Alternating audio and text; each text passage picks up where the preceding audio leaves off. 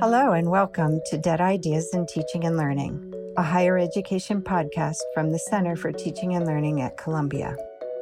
I'm Catherine Ross, the Center's Executive Director. As a quick reminder for our listeners, in this podcast series, we are exploring dead ideas in teaching and learning.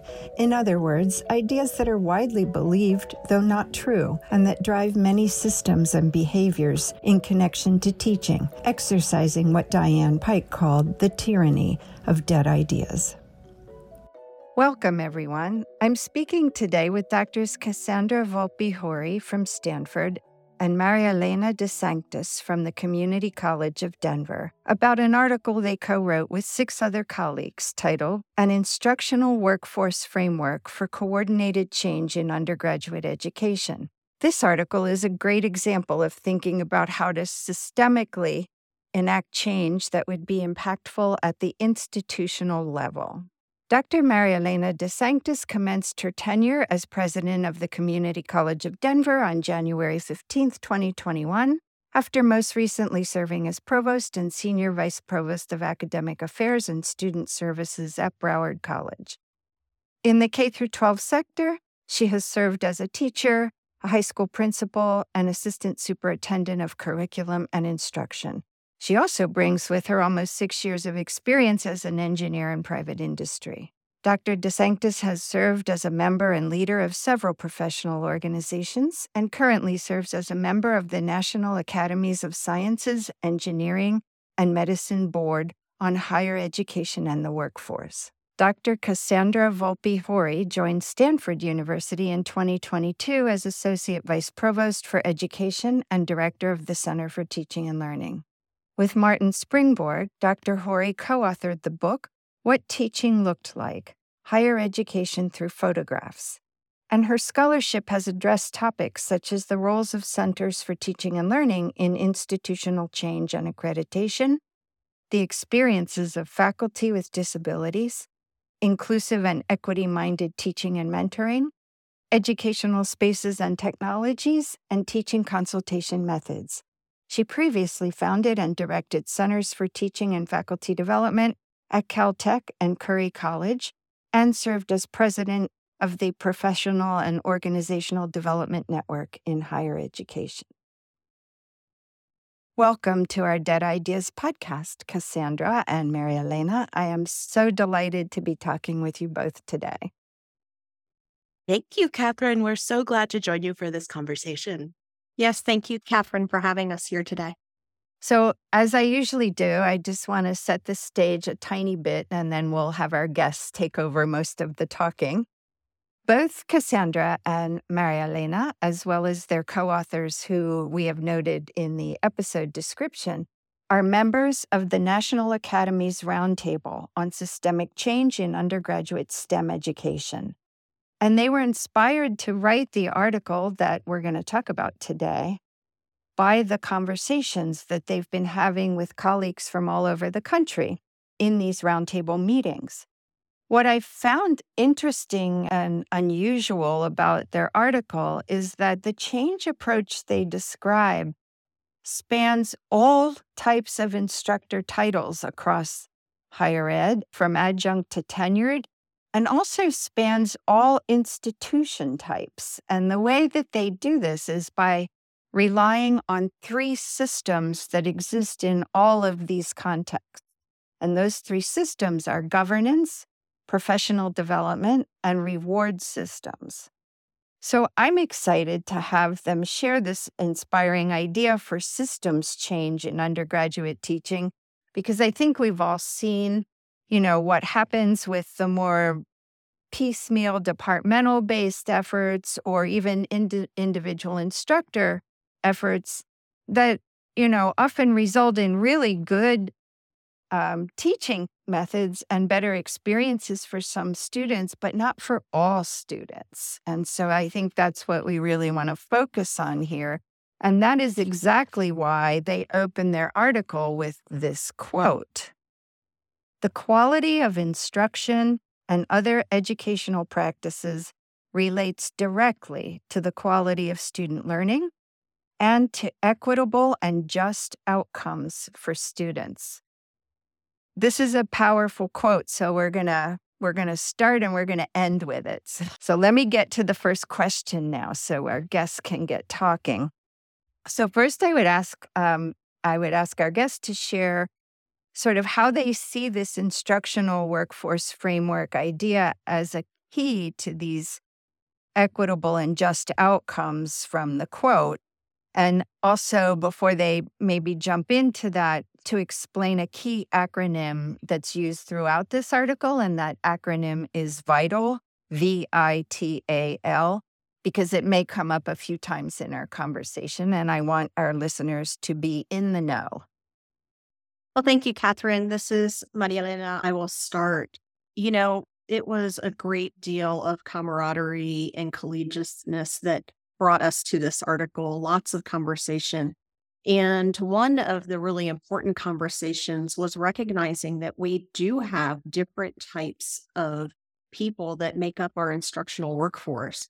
And more, both at the community college and university level, we're finding that there are less full-time faculty, tenured track faculty, and many more positions that all have different names. And we were really actually pretty excited to come across the acronym VITAL, because this workforce is vital to teaching and learning for our students and just and equitable outcomes for our students.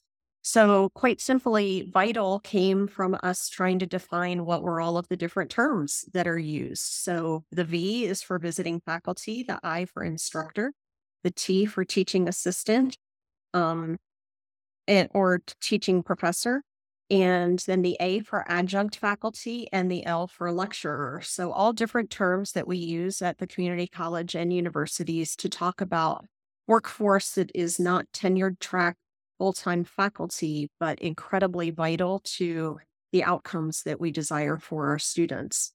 And I just want to add my thanks too to Lillian Nave, who's at Appalachian State University, who introduced me to this great acronym. One of Lillian's roles at the Center for Academic Excellence at Appalachian State is Vital Faculty Coordinator. So that's an institution that's really recognized the importance of this wonderful, diverse, amazing group of educators. And Lillian also helped us track down a reference from the Mathematical Association of America to this term that had been used for a few years now. Great. Thank you. That was a great explanation, and I love the origin story. How do you see this framework connecting to these equitable and just outcomes? Maybe just very briefly, because we'll go deeper into this as we progress.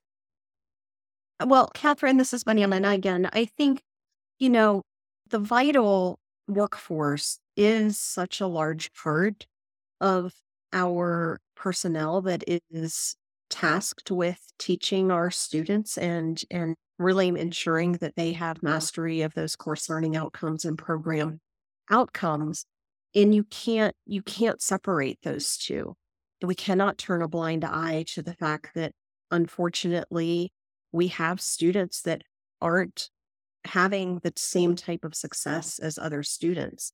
It's not the student's fault. This framework really talks about how it is that we apply the levers of professional development, of governance systems, of evaluation and reward to really ensure that all of the educators, be they full-time tenured faculty or otherwise, are able to be supported in equitable outcomes for students, have the tools with which to make that happen, and that we actually make that a reality in every single one of our colleges and universities. So just to add on to Marielena's comment about really the big idea of this article is the logic that so much has developed in the research and the literature on what it means to teach effectively to a diverse student body, what it means to teach equitably, and the methods that help students really achieve outcomes on parity, graduating at similar rates across demographics and backgrounds, and succeeding in their post-college occupations. So we know so much more about that now. But I think what we're saying is the piece that we haven't addressed is how do we make it possible for everyone who teaches at the higher education level to actually implement those methods that we now know so much more about? So it's that middle piece, if you think about the logic of it, that we're trying to get at and really emphasize more so that we can do what we're promising for students. Yeah, I love that. I still recall a previous podcast with some students from here at Columbia, some undergrads, and I still remember one of them saying, we were talking about assessment, and one of them saying, I had this experience in a class with an instructor who did this really radically different kind of assessment, and it was just so life-changing for me, and I was just really amazed. But what I feel bad about is that, I was lucky because I had that instructor, but really that should be available for all students. So that's to your point right there, a little anecdotal, even a, student observation of that. So if we go a little deeper into the framework, the three levers, the governance, professional development, and evaluation/reward systems, can you walk us through how each one of these supports what you describe as coordinated change? Yes, Catherine. So this is Cassandra again. And in reference to your podcast title, one of our main points is that acting on isolated parts of an educational system is itself kind of a dead idea, right, in organizational change, that we can't just look at one piece anymore. And in working on this article, we drew upon the literature on workforce development models to really clarify what makes a supportive environment for any workforce, and then identified the instructional workforce in this holistic way to really think about then what from the literature on educational change points us toward really what makes a difference in that system, right? So that's where the three pieces came from. And yeah, the most overlooked of those is governance. We found very little that's really addressed the role of governance in change. Governance itself is simply decision-making at the department or institutional level. So think about all of the policies that impact teaching and who's making those decisions. Who is allocating time and resources for instructors? How are those decisions being communicated? How are teaching roles themselves even set up? A real challenge here is that vital faculty tend to represent a much more diverse set of identities and backgrounds than tenured and tenure track faculty. And that is a fact of higher education today, much as we would like it to be otherwise and are hopefully moving in that direction. Yet vital faculty participate less in governance. So you start to get a sense of those perspectives being less represented in the decisions that then support instructors to implement effective and equitable practices. And some departments have started to leverage governance decisions to cluster vital hiring into more full-time and continuing roles whenever possible, which makes it more possible to participate in governance and really have a life at the institution. So then your listeners are probably a lot more familiar with professional development. I think that's been more of a topic in support of teaching that a lot of work is being done in. And the key here is, can all members of the instructional workforce actually access professional development? So are they encouraged and supported to do so? Are graduate students getting the message and the support to do teaching-related professional developments? You might start to see how decisions by governance are feeding into whether professional development is available, it's flexible, is it accessible on campus, and whether members of that instructional workforce actually have incentives to participate. So that gets us over to evaluation and reward systems, which basically articulate what members of the instructional workforce are supposed to be aiming toward in terms of criteria for what it means to do effective and equitable teaching at a particular institution. And then what happens if their teaching demonstrably contributes to that effort, such as promotions and reappointments. So these pieces all feed into each other and create a very interlinked system.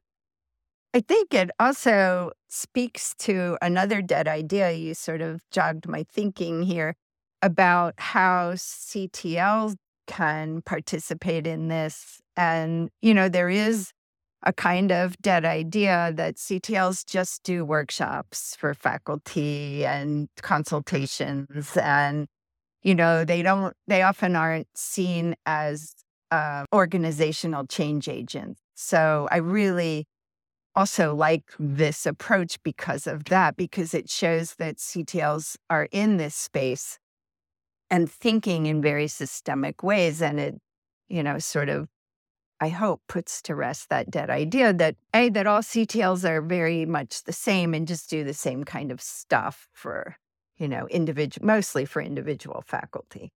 So thank you for that.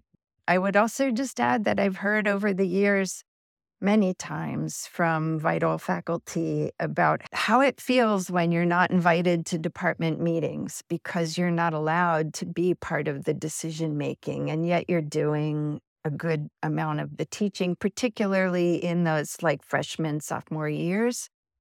And it's not just a procedural issue. It's actually very, what's the word, morale busting when you are not viewed, and it's very clear that you're not viewed as part of this conversation. So I think that's really critical. And I love that your article shines a big, bright light on that aspect of it. Just to maybe make things a little bit more concrete, can you give us an example of how governance can impact participation in professional development? Sure, Catherine. This is Marielena. I'll start. First and foremost, I would highlight the way that we defined governance, which was quite a topic of conversation as we were writing this article. So we defined governance as decision-making structures and mechanisms related to departmental and institutional priority setting processes, policy development, and resource allocation to advance educational mission. So when you think about that definition, really goes back to what Cassandra was just talking about with professional development. Your governance bodies really are priority setting in what is going to be offered in professional development. There's no lack of topics that can be covered in a year by your Center for Teaching and Learning or any other body that is putting together professional development. And yet there are only 24 hours in a day, 7 days a week, so many days in an academic year. So that priority setting is incredibly important. And you really have to rely on your governance bodies to inform where you're going to place the resources, how it is that you're going to structure your professional development, when it's going to be offered, how it's going to be offered. Beyond that, your governance bodies then become very important in that communication of these priorities and why your faculty, your vital faculty could, needs to really authentically participate in the professional development activities. So, knowing that your departments and programs are typically setting the amount of agency that's available, as you just discussed, a lot of times the vital faculty get left out of those conversations. And yet they're teaching the majority of the courses, particularly for the most fragile students in those freshman and sophomore years. As we think about students that come to us as freshmen and who is walking across the stage, 2 years or 4 years later, we're losing a lot of students in that first year. I don't care what institution you are. And they're being taught by that vital faculty. So giving them the agency through governance bodies to say, this is the professional development that we want, that we need, and how it is that we want to consume it is incredibly important to developing this workforce and really getting the student outcomes that are equitable and just for all students. And I think it even goes, policy is hugely important, but also culture change, right? Just if we could get, departments to not disincentivize engagement, don't tell your graduate students not to participate in teaching development. And that's, it's a pretty low bar. It'd certainly be even better if we could just say, incentivize. How are we going to go to the reward system? How are we going to reward our grad students who also among the other things they're learning and doing are making an effort to get professional development. Yeah, and Catherine, it is. I view professional development as a sign of appreciation for my faculty, full-time and vital faculty.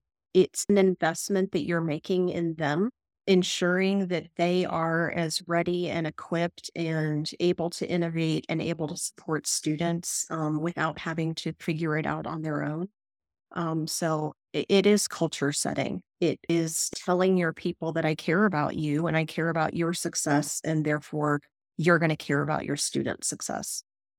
Right. And I think it also approaches another, if I might insert another TED idea, and that is that teaching is an individual endeavor and it happens behind closed doors and we don't talk about it as a community. So your professional development focus really addresses that sort of dead idea and what you just said, that you're signaling value to your teams of instructors by investing in their professional development in this way. And you're saying it's not just something you have to go off and do by yourself and figure it out. And if I can add an example, Catherine, to that point about the incentive structures and these decisions that feed into participation, in our context, we just finished up a 3-day curriculum transformation institute. And the body that made the decisions, which we could call a governance group, the steering committee around this curriculum transformation effort, involved tenured faculty from the schools that educate undergraduates at our institution. And that group made a really conscious decision about the roles of the teams who would participate in this effort to define projects and change in their programs at the introductory level, and articulated pretty clearly what is the role of the tenured faculty in the department for that longevity and investment of leadership at the department or program level, and also encouraged participation from other instructional team members, including vital faculty. So most of our teams had lecturers and graduate teaching assistants and some staff who support instruction in the departments as well.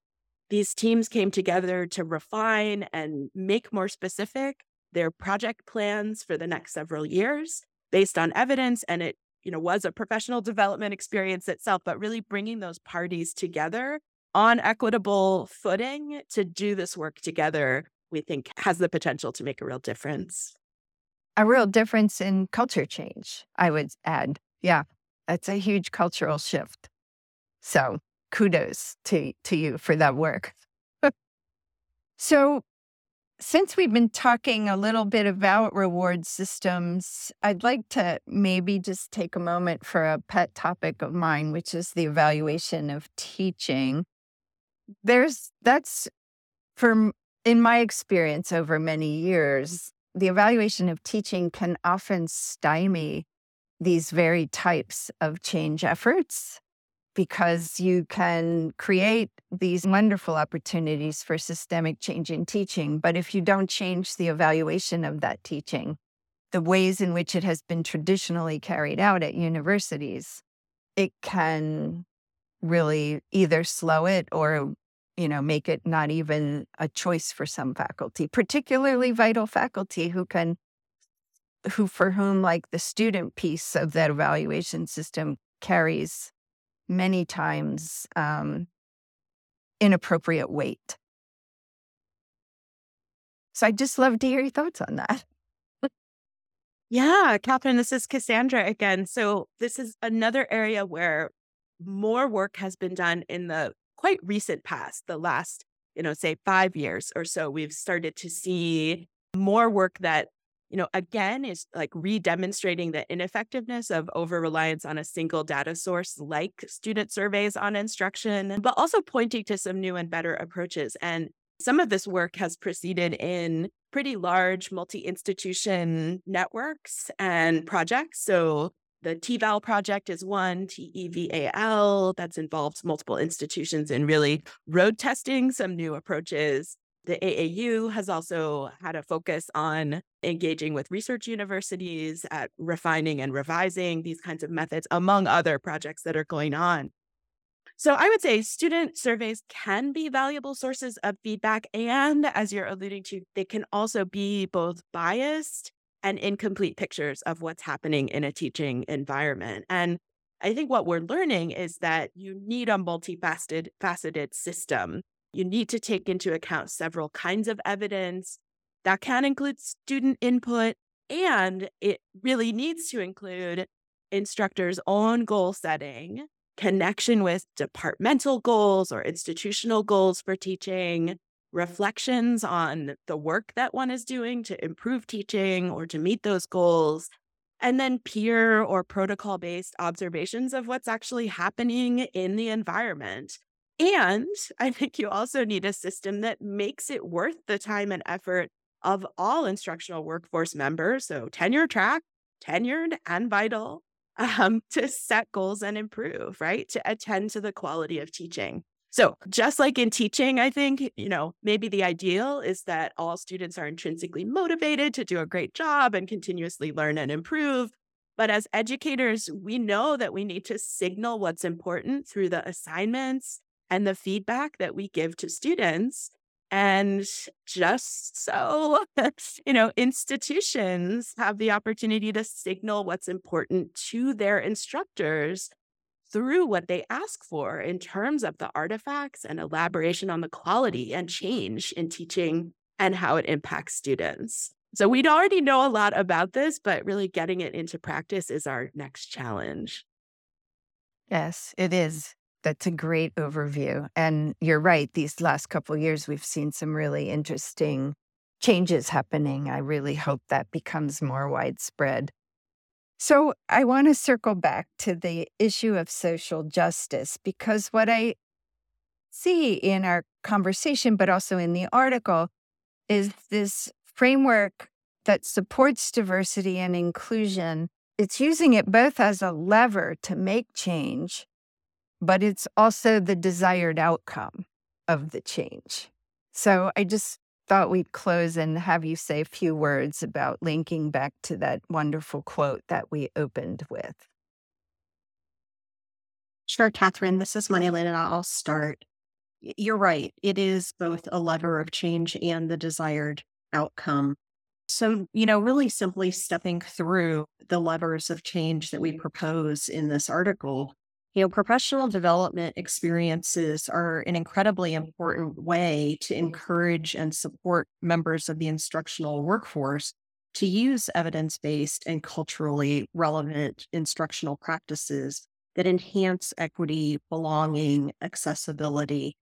So really recognizing how important professional development is, not only as a lever of change, but in order to get that desired outcome of social justice, both in terms of thinking of your diverse workforce and ensuring that the entire workforce is able to authentically and holistically engage in those professional development experiences, and then what you're hoping to accomplish through those for diversity and inclusion and equity of student outcomes is incredibly important. Again, as you think about vital faculty, they tend to be, and probably not in all cases, but in many cases, tend to be more diverse than your full-time tenured track faculty.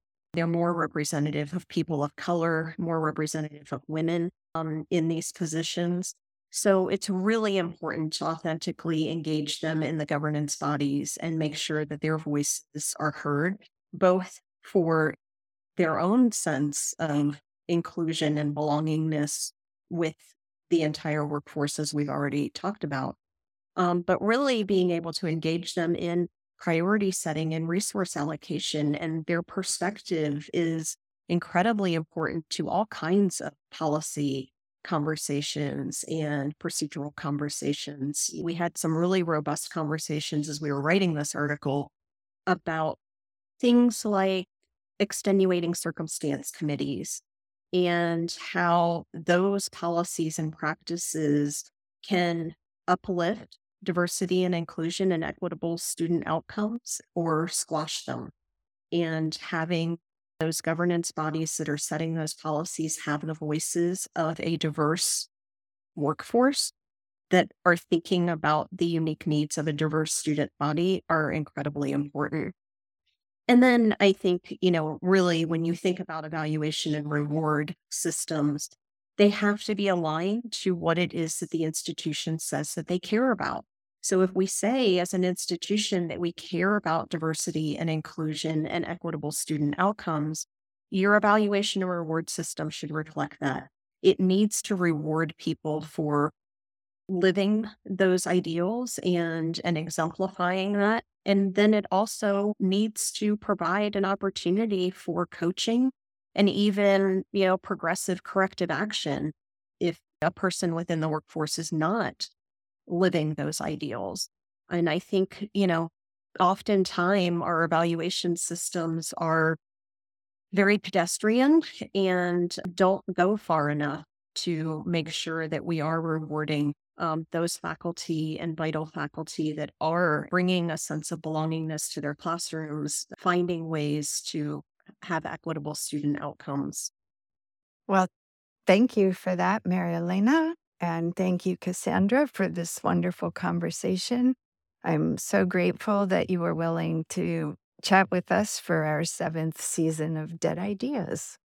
Congratulations on your 7th season, and I'm so happy to have joined you for this conversation. Likewise, congratulations. This is an amazing podcast. Wishing you 7+ more years of this podcast, and really appreciate the opportunity to be with you and to share our story. If you've enjoyed this podcast, please visit our website where you can find any resources mentioned in the episode, ctl.columbia.edu/podcast. Please like us, rate us, and review us on Apple Podcasts or wherever you get your podcasts. Dead Ideas is produced by Stephanie Ogden, Laura Nicholas, John Hanford, and Michael Brown. Our theme music is In the Lab by Immersive Music.